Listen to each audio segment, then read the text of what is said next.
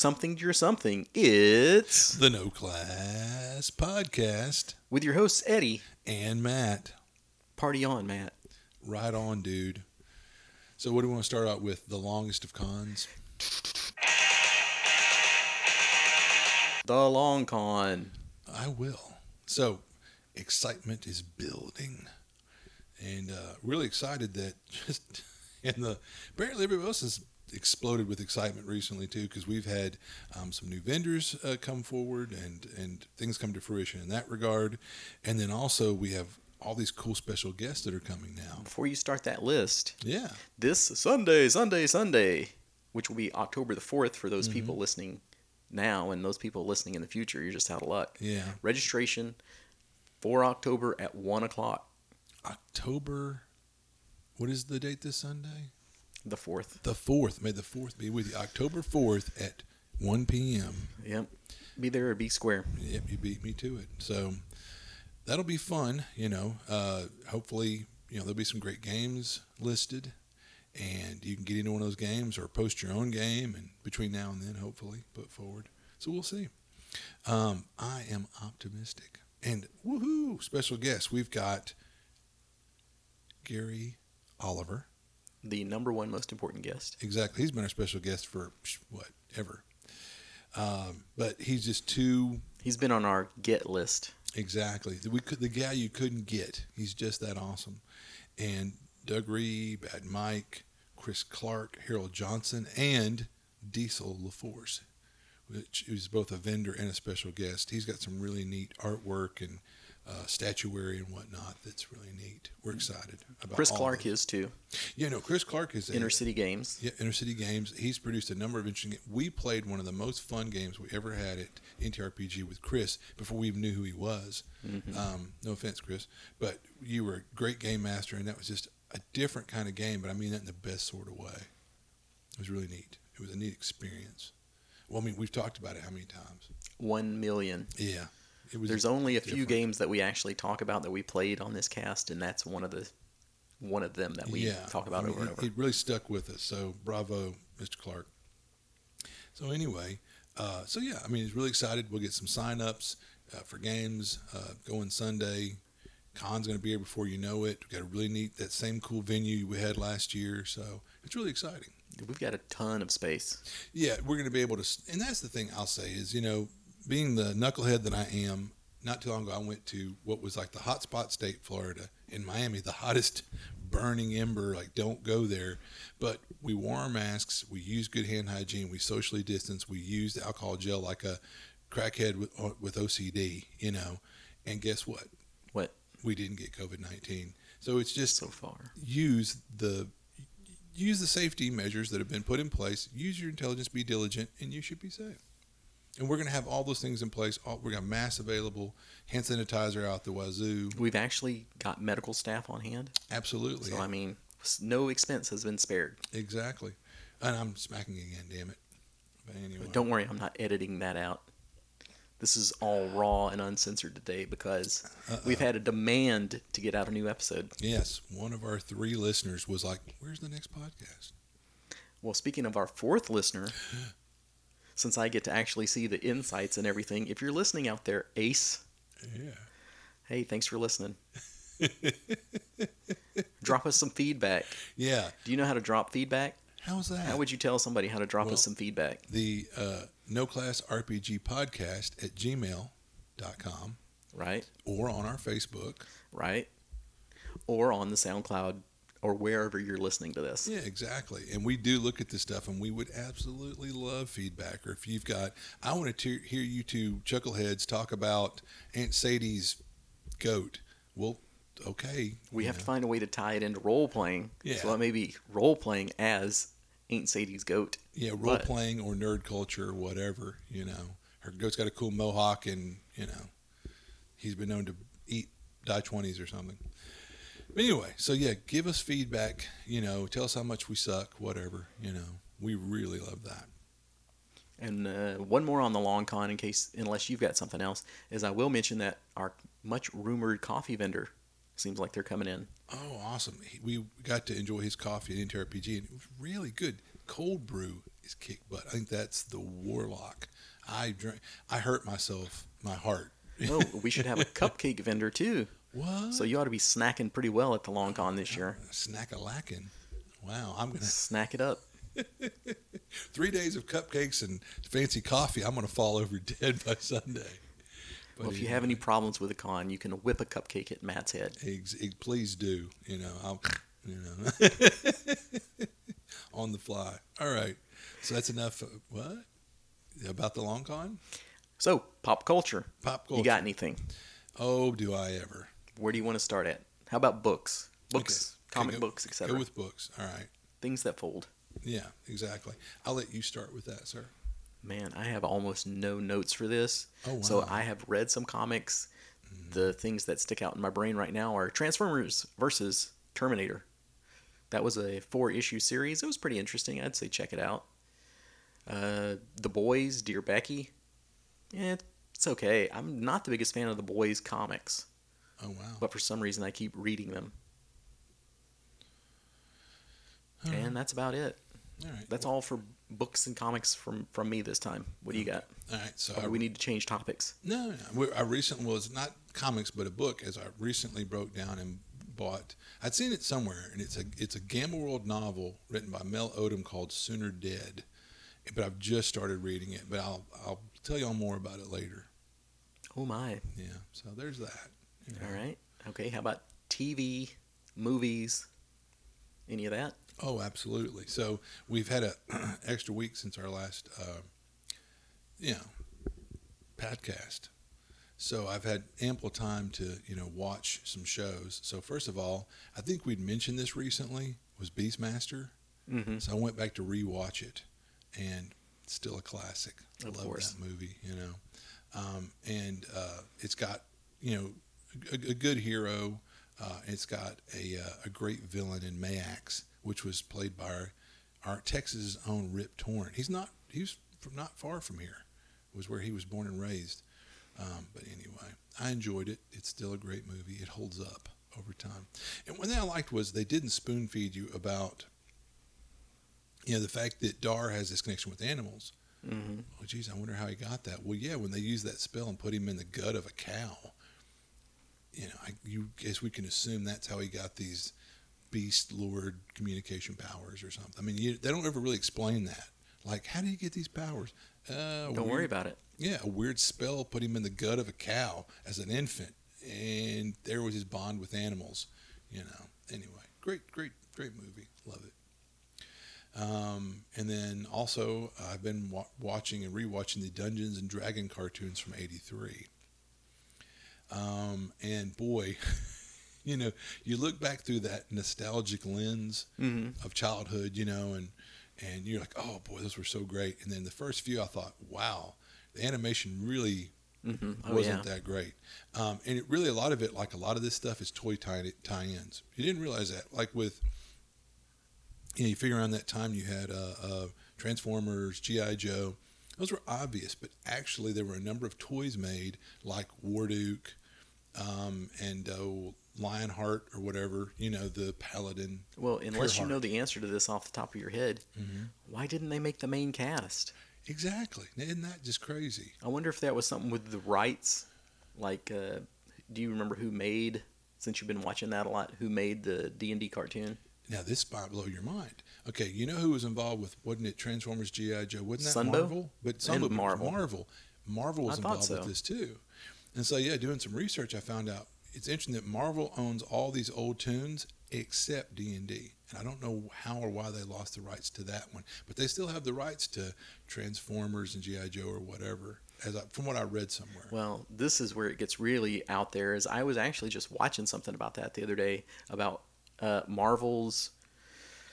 I'm trying to think what it was, but it was like Marvel Animation Studio was not originally part of Marvel. They were some other company, and they got bought by them. And the original, whatever the original name of the Marvel Animation Studio was, is they hated Marvel, and they thought they were better than Marvel, and they didn't want Marvel to tell them how to do their cartoons.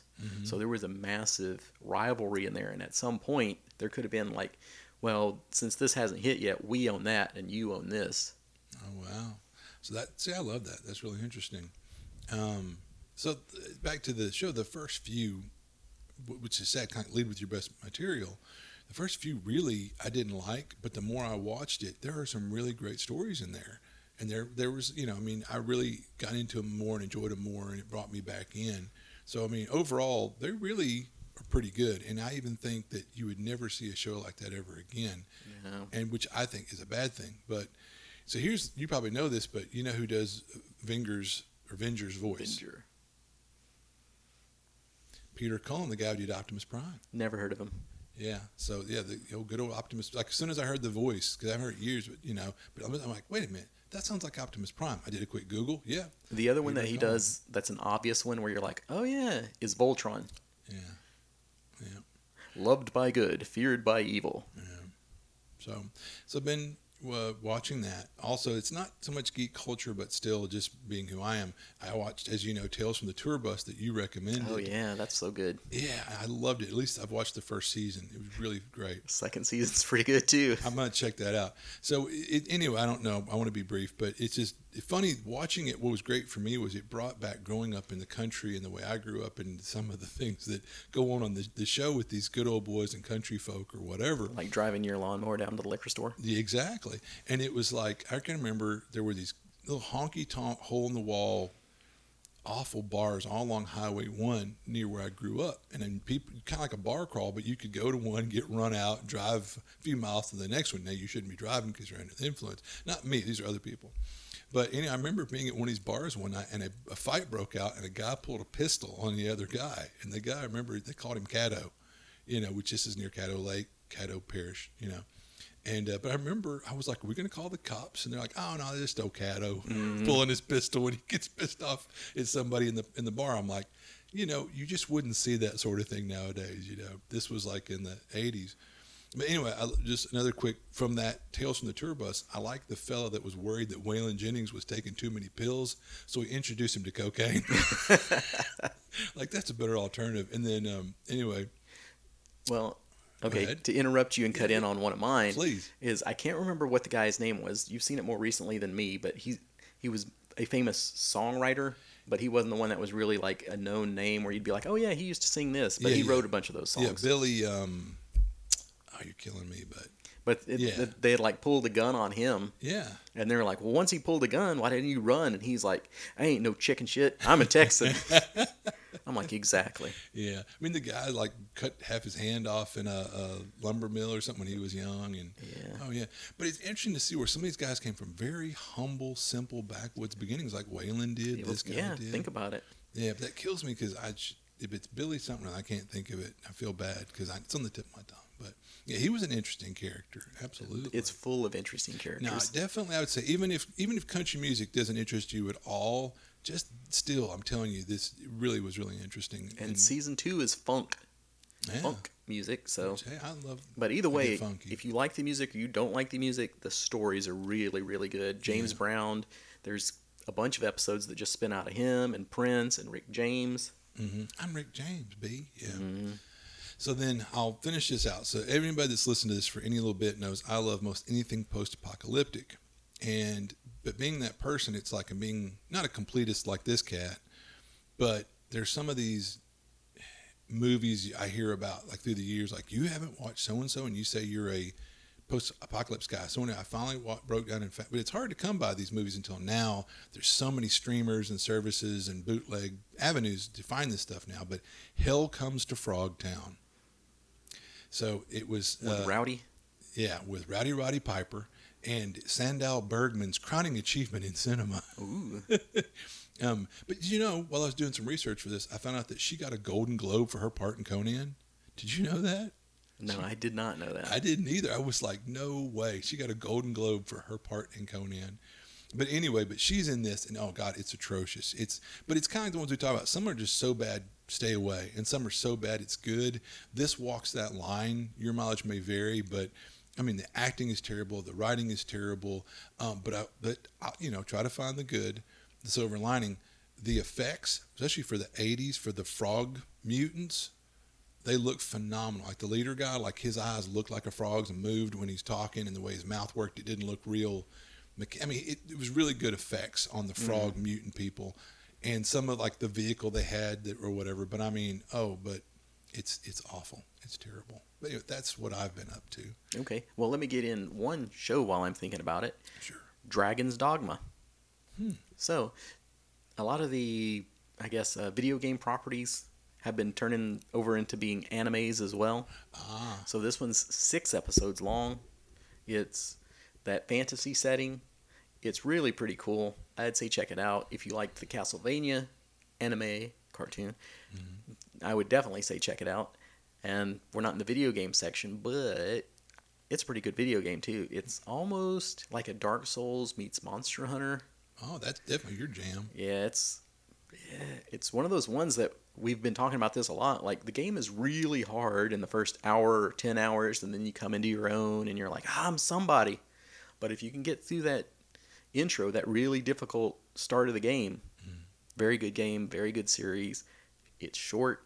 Check it out. What's the name one more time? Dragon's Dogma. Dragon's Dogma. That's a cool name. So, yeah, I think that was an early PlayStation 3 game. So they've definitely sat back and let that one brew for a while. I want to say it's like 10 years because they're now talking about doing a sequel. Oh, wow. And so some of those things, you age them like fine wine, but we'll see. Yeah. So you alluding to video games. Yep. You know what I'm going to talk about. So what do you want to talk about? Nothing? Creature of habit. Okay. So I just I've been playing, of course, still For Honor here and there. It's just a great way to blow off steam after a long day's work. Getting there, a couple fights, knocks people's heads off. It's we're still playing For Honor for those keeping track. It says something, yeah. And then, but I downloaded Light and Dark. It's like a post-apoc sort of zombie world. It's an open world, sandboxy kind of. It sounds like multiplayer. I haven't tried it yet, but I'll let y'all know next time. And also download, Pillars of Eternity, because I've heard really good things about that. And I tend to try that out as well. Yeah, and that's sort of like you were saying earlier, the spiritual successor of all the old, BioWare? Yeah, Baldur's Gate stuff. And all that. I love those games, man. So, yeah, if you liked those, I would definitely check it out, Pillars of Eternity. Yeah. And I'm trying to think if the second Pillars of Eternity has come out yet, or it's about to come out. Now, are these the guys that are about to do, like, they got the rights to do, I think so, like the new Baldur's Gate 3 or something? Yeah. So obviously someone felt that these guys had the DNA or whatever, to do it. So, well, I've been playing a lot of No Man's Sky. Really just a ton of stuff to do. I keep finding new stuff to do, and this is like my 3rd playthrough, if you want to say that. Wow. So it's kind of Minecrafty. It is what you make of it. But if you played it earlier, it actually has missions now. You can go and get missions if you need somebody to tell you what to do in the sandbox world. So really cool. Probably dirt cheap right now. So if you haven't checked it out, do check it out. If you played it before, come back and play it again. Because I remember I used to do that with Minecraft updates too. Like every so often, there'd be a big update and you'd go, oh yeah, let me go and play all the new content. So there's definitely a ton of new content stuff for you to play. And this sounds like I said, one of those kind of games where if you don't like this, we'll go do that. If you don't like that, so you could find your fun or amusement in this game, and it'd be different from every 4 other people, their enjoyment. But I'll go ahead and put you on the spot and say Matt did not find his enjoyment. Well, and I will say to Eddie's credit, he had handed me the disc and said, whatever you do not play this by yourself. And one night... To start. Yeah, I went to join him and go to his world's lobby or whatever, and it wouldn't connect. But I realized PlayStation was lying. He wasn't really on. And I thought, what'll it hurt? I'll go play for 30 minutes or an hour. Oh, my. Yeah, it was not a fun experience. But then when he came back and joined me later, we had fun, But if anything, I could see where if you want a game that you can really sink your teeth into and can really, I don't want to use a derogatory term, like some people might say time sink is derogatory, but this is a game that really, I think, to get some momentum in it, you've got to dedicate some time to it. Was that a true statement or not? It depends on what you want to get out of it. Exactly. But like we've said a lot of times, it's like, well, there's a difficult first hour, or there's a really boring tutorial hour to get through. This is one that has a pretty difficult first hour. But then after that, once you can actually get in your ship and fly around, boom, it changes. It opens up the game. And I will say that was the most fun I had was when I got in my ship and I was zooming between systems and blasting asteroids. That was the most fun. That was enjoyable because at one point you're like, hey, are you going to come join me in this world? Well, I will in a minute, but right now I'm blasting asteroids and harvesting thoridium or whatever, you know. But it's not like some games where, like, I need you to come do this raid with me. Yeah. After I got you through that, like, first hour, once you're on your feet, you're good. You don't ever have to group up again. Yeah.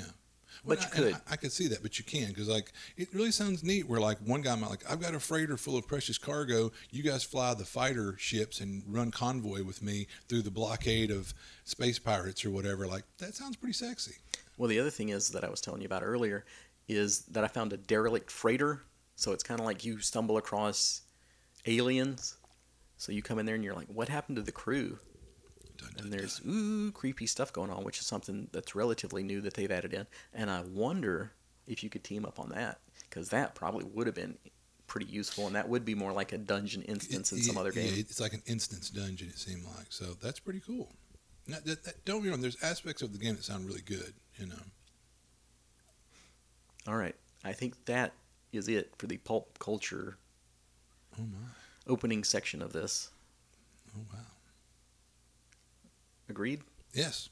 All right. So with that, we move on to today's topic, which is Mwahaha. Villains okay. and villainy. Okay. Well, you're the expert on this. Well, okay, so it's something that I think we'd mentioned in a podcast a while back, like probably the villain doesn't think they're a villain. Sometimes, right? Right. And so it's like many of these villains don't see themselves as villains. So just jumping right in, and we didn't really compare notes too much on this topic. So, Yeah, I have my spin on it, and Matt's probably got his spin on it, so Yeah, we'll see what yeah. this ends up with. So I was like, we didn't say, well, let's go like specifically in literature, or specifically comics, or specifically movies. But it's kind of one of those things to where I thought, well, just to have that, it's like some of these come from comics and literature, but they've also been in movies too. So you could say these are all, but they really don't get their due in movies a lot of times. So leading off with one of my all-time favorite villains, Mm-hmm. Dr. Doom. You're darn right. I love Dr. Doom. First of all, Stan Lee and Jack Kirby, were the geniuses behind his character. And kind of what set Marvel apart, early on is how rich some of their heroes are, but it's also how rich their villains can be with their backstory. And you find some way to be sympathetic to their plight, even though they're really not, good guys. And so like the story, but anyway, talking about Doom, like he's got super armor, he's got dark sorcery, he's got psionics, he has diplomatic immunity. Sometimes the greatest superpower of all, because he's from Latveria, that's his country, where he's the tyrant, despot, whatever. But he's got a rival grudge with Reed Richards and Ben Grimm. And as a kid, my favorite comic was Fantastic Four. So that probably helped, the whole thing about liking Doom, because he's obviously a reoccurring character. But I mean, on top of, I don't know if I mentioned it, he's a super genius to boot. Almost rival. Richards, that's his super genius as well. So this is really a neat character. But like, as you find out, if you were into the story, Ben Grimm and Reed both went to college with him, and so it turns out Ben Grimm sabotaged the equipment that blew up in his face, and it disfigured him or whatever. I read that somewhere. Okay. Yeah, I read that. Well, do your own Google research. But when I was doing my I Google, will. Okay. But anyway, but it seemed like Ben never told him that, or maybe never even told anybody that. But in somewhere it came out that, anyway, there's that. But Reed had warned Victor Von Doom, he's like, hey, you better watch it. Some of the computations on your ghost talking machine, because he wanted to talk with his dead mother, who was like a gypsy or whatever. And basically the thing blew up in his face, and he blamed Richards. But it's interesting, like the sympathetic plight again of who is really a bad villain, that his parents were gypsies, and his mother is the one that taught him dark magic or whatever or something, or he found her stuff after she died. But like his family was prosecuted, and da da da da da. So it's interesting that as much as he's a bad guy, if you get into his backstory, you could see the path he went down, that sort of thing. So what would you add to that, sir? So Matt's talking about favorite villain, and I just want to tie it into role playing. Well, and there's that too. To what makes this like if this was the big bad evil guy in your campaign, what's cool about it, or what can you take from it? Yeah. Is that in Doom's own mind, he's the hero. Mm-hmm. In Doom's country, he's the hero because he's keeping out, the Imperial invaders and stuff like that. And, he rose from nothing to something, and he is motivated by trying to rescue his dead mother's soul from hell, which is a pretty good motivation. Yeah.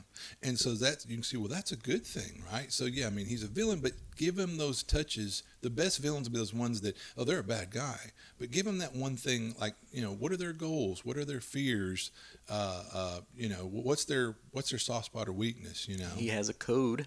I was going to say, he has his own code of honor, if you will, because there's times where he could have exploited some advantage, but it would be dishonorable. It would be beneath him. And a lot of these guys are egotistical, self-absorbed, and that's what we're going to say, tying it into role-playing. So a lot of these villains have their own track, their own goals, but it's when they interact with the players and the players stymie one of their schemes, they might put aside their overall goal, like I've got time for that, to focus on trying to harry the players or get revenge. Like, how dare you, And it can be a good recurring villain instead of the one guy that he shows up and you kill him and you move on. Right, yeah, because that gets kind of old.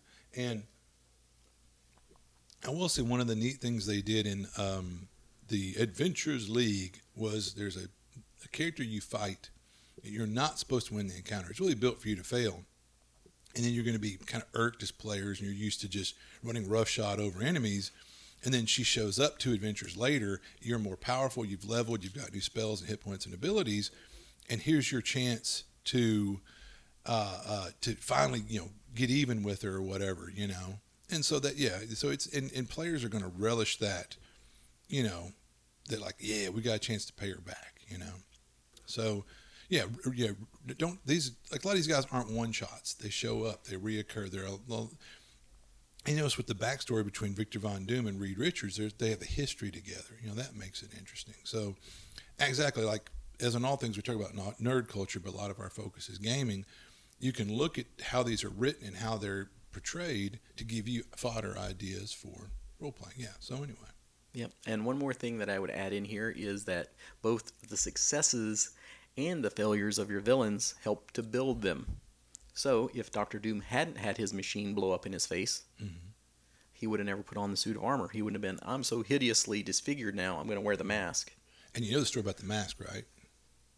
That basically it hadn't cooled yet. And they're like, but my lord. And he goes, no, bring it. And he sticks the steel, so like it bonded, seared onto his face. It's hardcore. The thing about Doom, too, is that he kind of has multiple choice beginnings, like they always say with the Joker now. So, are these stories true, or are they not? Is Doom Doom? Is he a Doom bot? Is he the kid Christopher, who is kind of like Doom had downloaded his brain into him? So, I mean, there's so many different variations, and like you said, it was Ben Grimm that rigged it to blow up. And a lot of them, what is the Mephisto? I think that's the Marvel version of the devil. Right. There's ones where he takes credit for it that's like, oh yeah, I let it work enough for you to get your face in, and then I blew it up in your face. Oh, wow. To kind of rub it in and kind of set you on this path. Yeah. So is there an even bigger big bad evil guy that's driving your storyline evil guy? Yeah. That's another thing that you can take into and weave into your villain. Wheels within wheels. So that's a lot of times as a game master, if you grasp onto that term, wheels within wheels, and if there's these whole Machiavellian plots that are like an onion that your players are peeling off layers, so they're really going to dig that. So who would you? I'll punt to you. So go ahead. I didn't do a top 10 or anything, so we'll go through yours and see if I have anything left or if we have any of the same. All right. So Magneto, again, a great movie villain, from the Marvel movies, but also from Marvel Comics. And again, I'll just boil it down to he feels oppressed and he has a cause. Now, mind you, he's not a good guy at the end of the day, but he's like, I've seen persecution. He's supposed to have lived through Auschwitz and that. And he's been oppressed because he was, Jewish or whatever. Now he's a mutant and he sees the oppression in the Marvel world against mutants. He's just looking out for him and his, is kind of how he starts. But over time it becomes, well, the best way to secure ourselves is to take power. And then, and so in his mind, he's convinced himself he's not a bad guy. He's just looking out for him and his fellow mutants. We're being oppressed here. You people are a bunch of, and actually, we're actually more powerful than you. We're the next iteration of evolution. You know what? You need to just step aside, and it's the mutants' time now. And but don't worry, we'll treat you okay. But yeah. I mean, so you see how he justifies this in his mind. He doesn't think he's a bad guy. Anyway. No, I think that ties in with Doctor Doom, and like you said, this villain is not just evil for the sake of being evil, and you can see how he took a clear path from trying to do good, and you almost have, you can have a lawful good villain. Mm-hmm. Yeah. So, just depending on how it is and how far you take those actions. And that's the thing I thought I'd touch on is, so you can have all kinds of bad guys that your players meet. They're a one-off, kill them off, and forget about them. And that's the difference between, they're a bad guy and they're a villain, is I want to kind of say that if they're a villain, I mean, there's more magnitude to them. You put some work into them. And then, don't let your players one-shot them. They've got to have that cloak of the Mont-Blanc that they teleport at the last minute, or a chasm opens up between them and the players, or the roof collapses, whatever, and the players can get their revenge, or the players are driven off, by whatever force or thing, to where, you can get a little more use out of them. But definitely develop them where hopefully the players are interested in them enough maybe to want to reoccur with them or do some research or find out about. You might even foreshadow, like, the players are hearing about things and seeing things before they actually meet them, But anyway. So here's going off on a different tack, because he's like two Marvel villains and all that. Yeah, I was wondering if you were going to pull out a DC one, since I'm a Marvel guy. Oh, well, but do you want to go into that, or? If you've got one, go for it. But if if you're in your rhythm, don't jump off just for that. Well, I'm going away from comics, so I'll just put it that way. So that's fine. Okay, so here's a one to kind of, I tried to go in some different directions. Prince Humperdinck. Humperdeath? Yeah, from Princess Bride. And great movie. I mean, if you don't love that movie, I don't know, man. But anyway, he's Prince Humperdinck of Florin, and he wants a war with Gilder. That's so. One thing we're talking about: what's their motivations? What's their goals? These are the kind of things you can look at. Okay, here's this guy, but what's his goal or her? What's their motivations? So he wants a war with Gilder. Well, so what does he do? He wants to marry Buttercup and then kill her. And so that he looks like the good guy. Exactly, and he can go. We need to get, and he's going to frame it where it's Gilder that did it to help foment. People people don't want to go to war.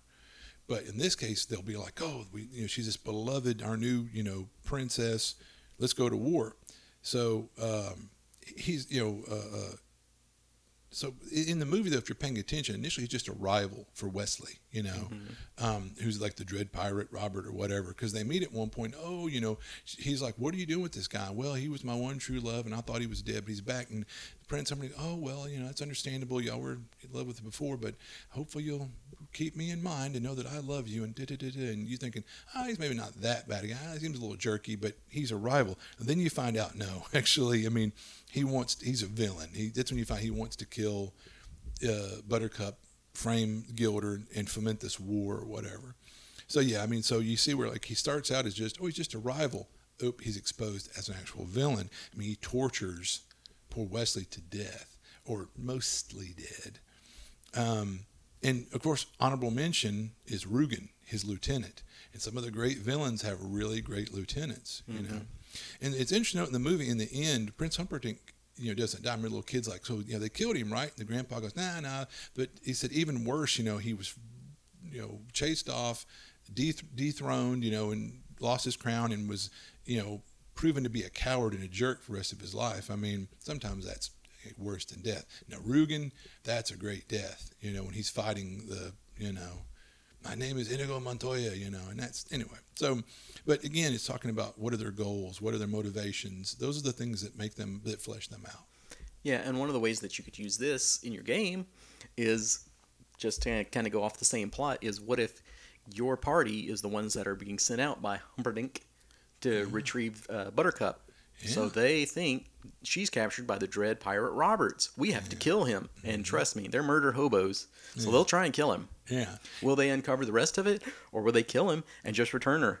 Yeah. And then start a war, and then they can be pawns in the war. So, I mean, it's not plagiarism if you take from multiple sources. So take from multiple sources. Yeah, it's great. It go a lot of different ways. Because initially when you made, what Vicini, who really probably isn't a good guy, but he's got these guys working for him, Vesic and Indigo. They're really not bad guys. This Indigo's got a sad backstory, blah, blah, blah. But it's in the end, they could rise up and be heroes, which they were in the end when they joined up with Wesley. On the other hand, what if they had, boom, So, yeah, that's a good point. Thank you. All right. So next, this one, it's like I might be kind of repeating myself, but also I just want to point out some great villains. Mola Ram. Mola Ram will rule the world. My favorite Valentine's Day card. There you go. So he was a religious zealot of Kali Ma. He wants power for himself and for Kali Ma. He poisons people. It's villainous. You poison. That's a very dishonorable, terrible way to kill somebody. He sacrificed his own minion. Like at one point, trying to dislodge Indiana Jones from the rope bridge, he pushes one of his own minions, hoping it'll hit Indy. So great villain stuff. He brainwashes that child prince. He keeps child slaves in the mine looking for what are those called? Inkara stones? Mm-hmm. Yeah. So, great example of a villain. There's things you could look at about him and incorporate that and give you some ideas, Which I could guess you could say that's your chaotic evil type of villain. Yeah, exactly. Whereas Doom might be a lawful evil. Yeah. And luckily in his Latveria, he's the law. Yeah. So whatever he does, it's okay. Yeah. Like I said, he's got one of the best powers of all. He has diplomatic immunity. So, which is something you don't think about, but you're like, oh, yeah. And so that can really stymie your players if they're the real Boy Scout Captain America type, and it's like, I'm taking you down, Doom. And finally, when he's got him on the ropes, he goes, I declare diplomatic immunity. And it's like, either do you go against what you stand for, do you go, grumble, grumble, all right, we'll get you next time, For Doom. example, if you're the lawful good paladin, you can't just run him through. Yeah, law of the land, So these are interesting concepts. But then going back to the aforementioned Beastmaster, I'm going to mention, of course, Mayax, which played by Rip Torn. He's the high priest of Ar, leader of the barbaric Jun Horde. So originally he's a priest of Ar, but he's run out by Dar's father, the king. And so what does he do in his time of exile? He goes out and kicks ass and becomes the leader of the barbaric Jun Horde and brings them back and conquers the city and disposes the king that he's blinded. He's a brutal tyrant. He massacres citizens, sacrificed their children to his dark god, and he brutally turns citizens into his monstrous death guards. They're like barely sentient, mindless, implacable killers. Really, I remember as a kid watching that, when they poured that juice into the helmet and their eyes glowed green, they started screaming and raging, and they're just, oh man, I was like, those were, you better believe I used those in my D&D game. Mm-hmm. So anyway, Max was played really well, I thought, by Rip Torn, and was a really interesting villain, So anyway, anything you would add to that? No, not that I can. Riff off of it? No. Yeah. I'll let that one go. Okay, fair enough. All right, now getting into more contemporary, Lord Voldemort, a.k.a. Tom Riddle, leader of the Death Eaters. At one point he says, I think to Harry, there is no good and evil, there's only power, and those too weak to seek it. And so his thing is he's just so, an egomaniac, and he's the heir of Salazar Slytherin, who was destined to open the Chamber of Secrets and purge Hogwarts of all Muggle-born students, like the ones that are half human, half wizard blood. Initially, his goals, we talk about goals here, were only to fulfill his role as Slytherin's heir. But over time, he had expanded his ambitions into taking over the entire wizarding world and shape it, into this Slytherin's supremacist views or something. And so you see how start with some initial goal, but over time, their goal grows and their egomania and people that are fawning over them.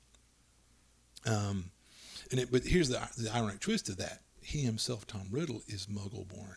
What? Dun, dun, dun. So, it's funny, the very thing that he's supposed to hate and despise and want to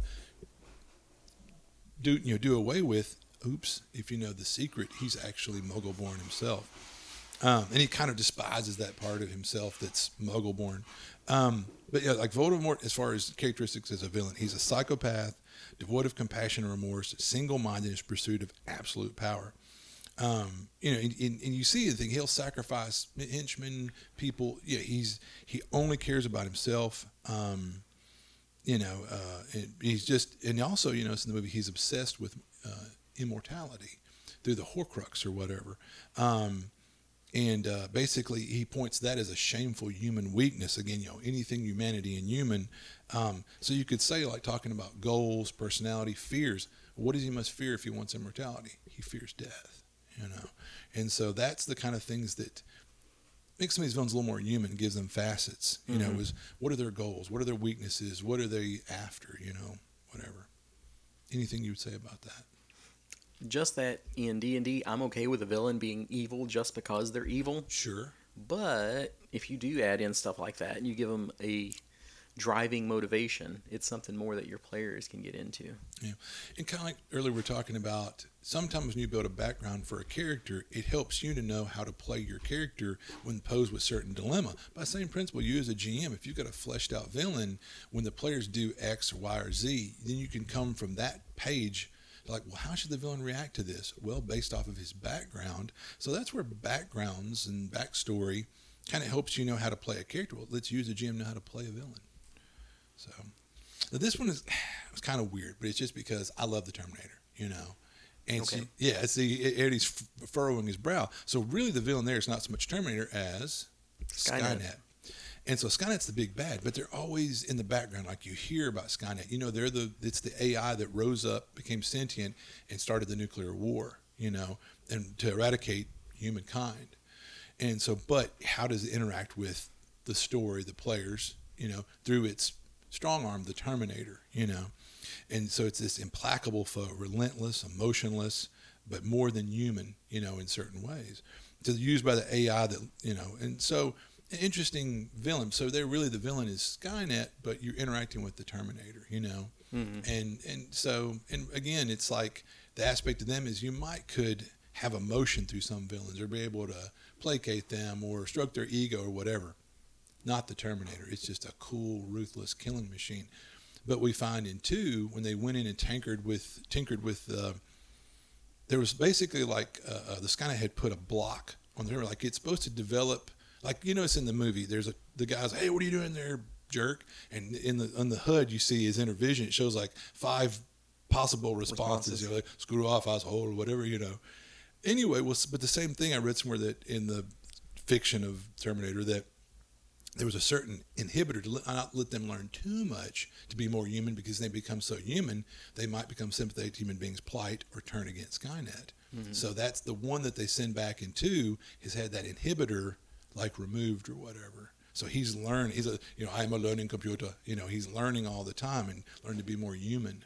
That's kind of an interesting tidbit there. So anyway, anything you would say about that? Well, since you brought up the Terminator, I got to bring up the Transformers. Heck yeah. Since I just read that comic, one of the interesting concepts that you might like in that is that this is a world where the Decepticons, the evil Transformers, took over.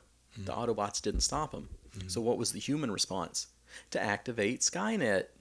So the Terminators are actually in this world the good guys, because they've been activated to stop an evil force. Mm-hmm. So of course the main Terminator in this one gets sent back in time to when the Transformers woke up so that he can kill all of them. Oh, wow. He's going to terminate the Transformers because they're the big threat to humanity in the future. Interesting. Wow. Weird, huh? So it was a weird concept, but it worked. Really interesting, good blend. Yeah. And I was going to talk about another type of AI in mine. I was going to talk about the Atlas, which that's No Man's Sky, since I've been playing that. And it's like, is an AI really evil? Because if you look at Skynet, they tried to take it offline, and that's why it struck back. Self-defense. And self-preservation. To not give out too many No Man's Sky spoilers, the Atlas is an AI, but it doesn't really... It's got a lot of power, but it doesn't know what to do with that power. It doesn't know how to fix itself and do any, self-care, should we say. Mm-hmm. So, or one of these, the typical, cliche kind of Star Trek, where it's like, the villain was just some giant kid all along. He's just so powerful or so big, we didn't realize that it was a child. So it's like, are they really evil at all when you peel back the layers? Or are they just misunderstood? Yeah, that they'll flame. I'm not evil. I'm just misunderstood. So that's good stuff, man. So, of course, you couldn't have this list without bringing this guy out. I kind of waited a little later in the list. Darth Vader. Dun, dun, dun, dun, dun. So the guy's a psychopath. You know, he's a fallen Jedi Knight. So we talk again about goals and things. His goals was to protect the Republic, and eventually, though, when he realized his son Luke was his son and alive, rule the galaxy along with his son. So initially, he was very loyal to Palpatine and his strong right arm, and he wanted to like protect the Republic. But once he realized, oh, my son's alive, then his goal shifted. It's like, well, no, I still want to preserve the Republic, but now you and I can rule at my side or whatever. And he's like, when they meet up with Palpatine, it's like, let's put Palpatine down, and then Palpatine zaps, Anyway, you've all watched the movie. You know how it plays out. But what makes him human, he literally in the movies was going towards the dark side because to learn this secret art to preserve Padme. He wanted to keep his wife and unborn children alive. He had seen premonitions that they were going to die. So, I mean, it's like he's got that side that I want to preserve my loved ones. That was his kind of motivation originally. And he tried, and then of course he betrayed Obi-Wan. But that's, that whole story and the interplay there, that's fleshes him out, makes him more human. And then he eventually in books and novels and comics and stuff, one of his goals was he wanted to bring Padme back, from the dead or whatever. So that's somewhat of a noble cause, a little selfish or whatever. But I mean, then like I said, he's a very powerful character. But he's very calm. He's very cool. You hardly ever saw Vader. Well, I mean, there's times where now Christian Haydenson. I'm giving him that look. Yeah. Okay. I mean, he did rage and he killed the whole. What drives Darth Vader's power? Well, the hatred or whatever. Hatred and rage. Yeah. So I mean, I don't know, but he's controlled most of the time. But he has his rages, and that's supposed to be the dark side. But I mean, he's like a brilliant pilot. I mean, he built C-3PO when he was a kid. I mean, so there's all that stuff that's. He's got a great intellect. He's a great strategist, whatever, great star pilot, pretty good sword fighter, but apparently like not as good as Obi-Wan. I have the high ground, But anyway, but he was supposed to be like the chosen one. The chosen one, yeah.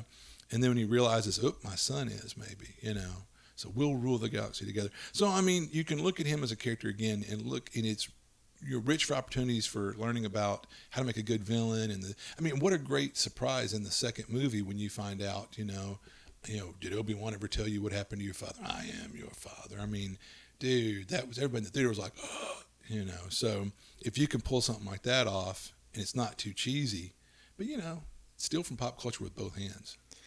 So hopefully all the Star Wars fans have tuned out. Because now I go, this is where too much backstory can ruin your villain. Yeah.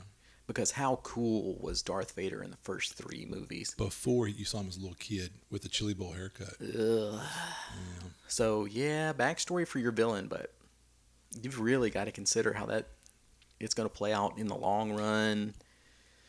And I doubt that you would do any time hops like that in an actual adventure, but think about it where, you're going to go kill Strahd, but instead, you jump back to his childhood and you see him growing up and getting picked on and bullied, and I don't know. Yeah. Well, like I said, probably Darth was cooler because he's one of those like, oh man, in the early movies, you were like, oh, he's so scary. Mystique.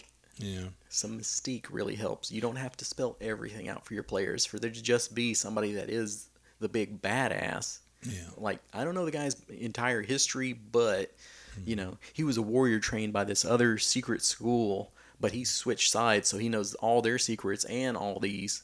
And that's really all we know about him. We don't know the backstory because they didn't know anything about Darth Vader, really. Right. And it's one of those things, again, show, don't tell. It's like, don't tell your players because you're just going to bore them. And it says, I put all this work in this cool villain in my cool world and all this stuff. And it's like, well, have your players learn about it organically, but just don't, here's a primer on my campaign. Yeah, no one's going to read that. Sorry. But just show, don't tell. Throughout the game, have ways to eke it out here or throw the thread out. If the players pull the thread, great. If they don't, Or kind of like Venger, where it's that big villain that you can't beat, but you can get away from him. Yeah. You see him coming in and kind of like raising the town, but you're going to rescue the mayor and get him out, or rescue that princess and get him out. Where you have to run from that big bad for a while. And then finally, you're like, I think we're finally tough enough that we could stand up to this guy. You've really accomplished something. At the end of the campaign. Yeah, and that's great. Because that's the thing is that the player's like, well, we lost. Well, no, it was a win. You saved the princess or the mayor or whatever, and you lived until the town got away, and you were able to stymie his plans. That's a win. Well, but people are so in that murder hobo mindset, we didn't get to kill him.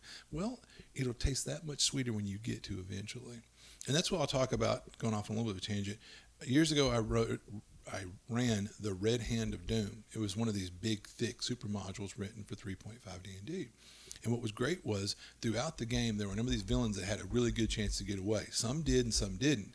But in the very last encounter, when you go to the bad guy stronghold far in the north, it wrote in there these various rooms that were like, okay, if the Black Dragon Ninja got away in part 3, he'll be here in this room. If the one green, young green dragon got away, he'll be here. So here's your chance to meet him again when you're 6-7 levels higher, and you get to thump them, and it tastes so good because they got away last time or did something dirty or whatever. Mm-hmm. And so that's a great way to tie things up in the end. And the players, they were like, I resent that guy got away, boo hoo hoo. Well, here's your shot. You get to finally thump them, and it'll taste that much sweeter.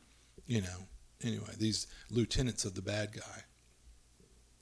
All right, so talking about again like the Star Wars movies. Oh my gosh. Well, Lord of the Rings. Saruman the White. Saruman of many colors, leader of the wizards and the White Council. So, and he was of the Valar, I believe. I know you're more of up on the lore.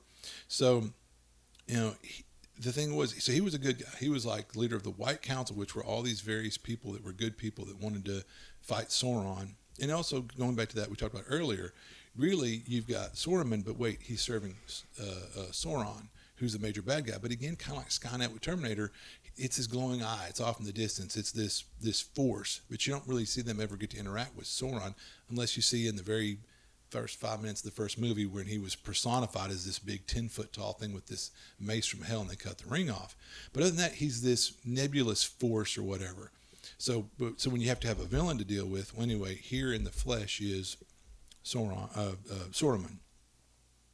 So the interesting thing is, if you really paid attention to Lord of the Rings, and some people have kind of made fun of Tolkien or whatever because the bad guys are so bad and the good guys are so good. It's a very black and white kind of a conflict, But if you look at Saruman, he's kind of a gray area character because the fact that you see that he does interact with Gandalf and he's somewhat helpful with him and feeds him certain information, but he's really like a double agent where he's kind of with Sauron and he's playing Gandalf, and eventually he plays his cards on the table. But then again, he's never truly beholden to Sauron, because at one point when he's biffing on Gandalf's head, he says, listen, this is all just a ruse. I've been feeding crap to you, but I've also been feeding it to Sauron. It's me and you take the ring, get the other rings, whatever. It'll be you and me. We'll have all the power. You're my good ally. I respect As you. father and son. Oh, wait, that was a different movie. Yeah. But the point was, he really wasn't with Sauron, but he wasn't with the White Council anymore. He'd become egotistical and hungry for power, and he'd turn his back on the Valar. And so basically, here's an interesting one. Again, here's one guy that's, he's playing the double agent kind of thing, And so he's not with the White Council anymore, the good faction. He's not really, at the end of the day, with Sauron, even though he did some things that benefited Sauron, but he was playing the game. His cards are against his vest, And so, yeah, he ultimately trusts only his own counsel and schemes for his own ends. He plays both sides for his own gain. So again, here's an interesting villain in that regard that, in the end he might have been redeemable or something, or whatever, because he really, or not. But this is another aspect to look at villains that aren't necessarily, they might play it with the bad guy, but they're not really. Or they might even be a trusted ally of the good guys, but at the end of the day, oops, they're really secretly working for their own schemes to be revealed, like in that awesome climactic moment or whatever when they, turn the tables on you. So there's that. What would you add anything to that? Not really.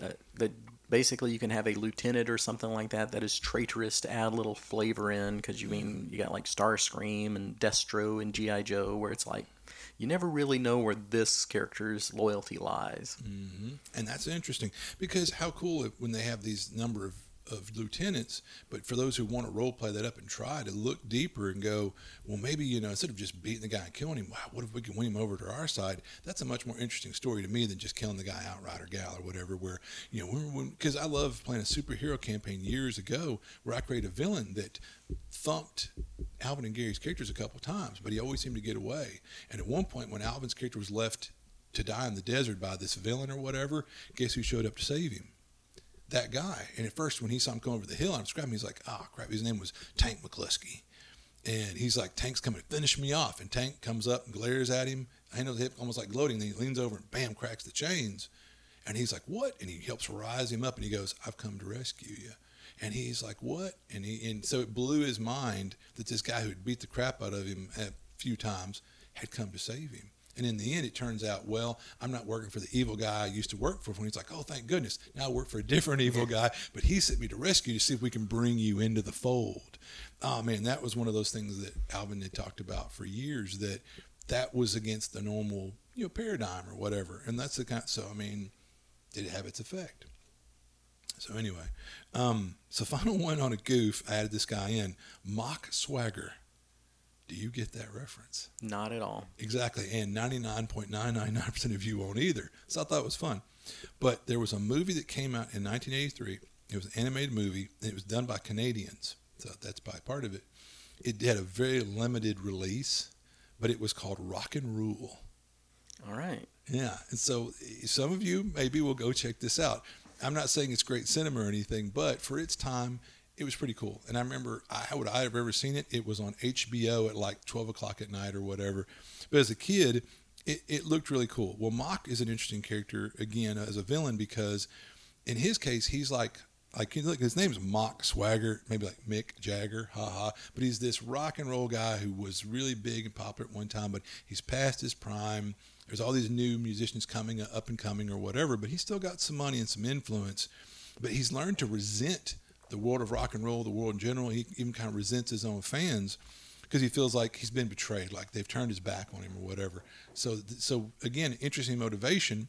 Here's this guy that was a pop culture icon, had a fan base, blah, blah, blah, that's kind of past his prime. So he's decided what he wants to do is open a portal to hell and unleash a demon that's going to cause hell on earth and kill a bunch of people off, because he's like, screw you, I hate all you, I want this demon. But also he figures he'll maintain his power because I'm the one that freed him. The demon will be, of course, under my beck and call. Right. So yeah, but he's so egotistical and full of his own hubris or whatever that he thinks, he can control this demon. So the thing is, the characters, which almost be like the party, the good guys, there's this up and coming little band, and he's looking far and wide. The ritual requires this one particular voice or something, this harmonious voice to do the ritual. Well, he's listening in this bar or something, and he hears the band playing, and he's like, aha. There's like there's the main guitar singer, and there's the female singer. I would add a whole weird twist. This whole thing is, these are all anthropomorphic humans. It's after some apocalypse event where human beings have died off. And then these are like the mutant people that have risen up afterwards. So there's that part too, which is kind of an interesting You and spin. your mutants. Mutants, post-apocalypse. Anyway, so he captures her. The band tries to liberate her. It's this whole thing that goes around. But in the end, he forces her to sing. They open the portal to hell. The demon shows up and starts whooping wholesale butt, But in the end, the band reunites. They sing and they send the demon back to hell or whatever, and Mock is defeated. But going back to the villain, Mock Swagger, it's a different, interesting premise. I thought that he's like this old has-been rocker who wants to open a portal to hell for revenge on the people that have turned their back on him, So that's, again, talking about goals and motivations and all that stuff, It's different. Yeah, so anyway. Pretty different. Yeah. Is that all off your list? Yes, sir. All right, I just have a couple, and I'll keep it quick. Yeah. I've got to have Dracula. I've always got to have Dracula. Right. So just the thing on that is you kind of got your two different versions you can go with. He was just an evil guy who became an evil creature, or he was a warrior of God. So he felt like he got betrayed when his wife died. If you want to go with what was that? Was that Francis Ford Coppola's version of it? Yeah, Gary Oldman, Yep. So you got some choices there about, is he evil just because he's evil, or did something turn him that way? And then you've got, let's say, Thanos. Because when Matt originally said this, he was like, oh, there's some where it's like they're in the comics and they're in the movies and it's this and that. In the comics, Thanos is just evil. He loves death. He just wants everybody to die. But for the movie, they gave him a little bit better motivation that he's trying to save the universe by killing half the universe. So if you want that sort of thing, you can be evil just because you're evil. Why not? You can come up with a reason. But you can really come up with a justification for anything. How much more interesting is it? And I thought one of his rationale through the years, comics, movies, whatever it was, at one point he was trying to impress the goddess Death, basically the personification of death, by like, I'll kill everybody, whatever. That'll make her happy. The things we do for love. Yeah. And then just one kind of weird one that's stuck out to me that you might not think of as a villain at first is Little Bill. Remember the now I'm going to be the one that blanks out the movie, but the Clint Eastwood Unforgiven? Unforgiven, yeah. With Little Bill, the sheriff. Yeah. He runs off all the bad guys. He keeps law and order until the real big bad comes in. But I mean, he's willing to torture people to get them to talk. He's just straight up shoots people. You don't have to be found guilty, like the Duck of Death. Duck guy says. He just beats him.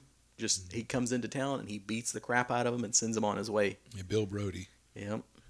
Little Bill Brody, I think was his name. So that would be another example, I think, of a lawful good bad guy that you could have. You could have the paladin in town that's like that keeps law and order by any means. There was an episode of Gunsmoke where the guy, I think he was like the right-hand man on Highway to Heaven or something. I can't think of his name, but he was Earl Olsen. Is that it? No, that's the other guy from Little House on the Prairie. But he was on Highway to Heaven too. Oh, well, never mind. I don't know. But anyway, the guy with the curly black hair and the big mustache, Okay, maybe that's him. My bad. Anyway, that guy was on Gunsmoke, and he was a town tamer. And basically, he was like, people were like, oh, our town's so rowdy and outlaws are here. And they would hire this guy to come in, and he'd run those people out. But then he was like, all right, now, it's all about me. And he'd start this influence and power. It'd go to his head, So, yeah, he ran the bad guys out, but now he's the bad guy. And then they were like, now what do we do, Yeah, and that's a good thing that you could do with your party is help them raise somebody in power that says they're going to do all the right things, and then they don't. Yeah, and it's called politicians. Exactly. I was like, Fidel? But anyway, yeah. But, yeah. So, I mean, it's like really you can look at historical figures, comics, books, magazines, TV, and there's all these great examples of great villains. And not everybody that your guys fight has to be some fleshed out, detailed villain. But I think your players would really appreciate having if it's a campaign that you're running, a more interesting, fleshed out villain. Or, yeah. So that's my thought on that. All right. You got any more? No, sir. Are you all out of hit points like a 0 level character? I believe I am. Well, then we are out of here. Later, taters. See ya.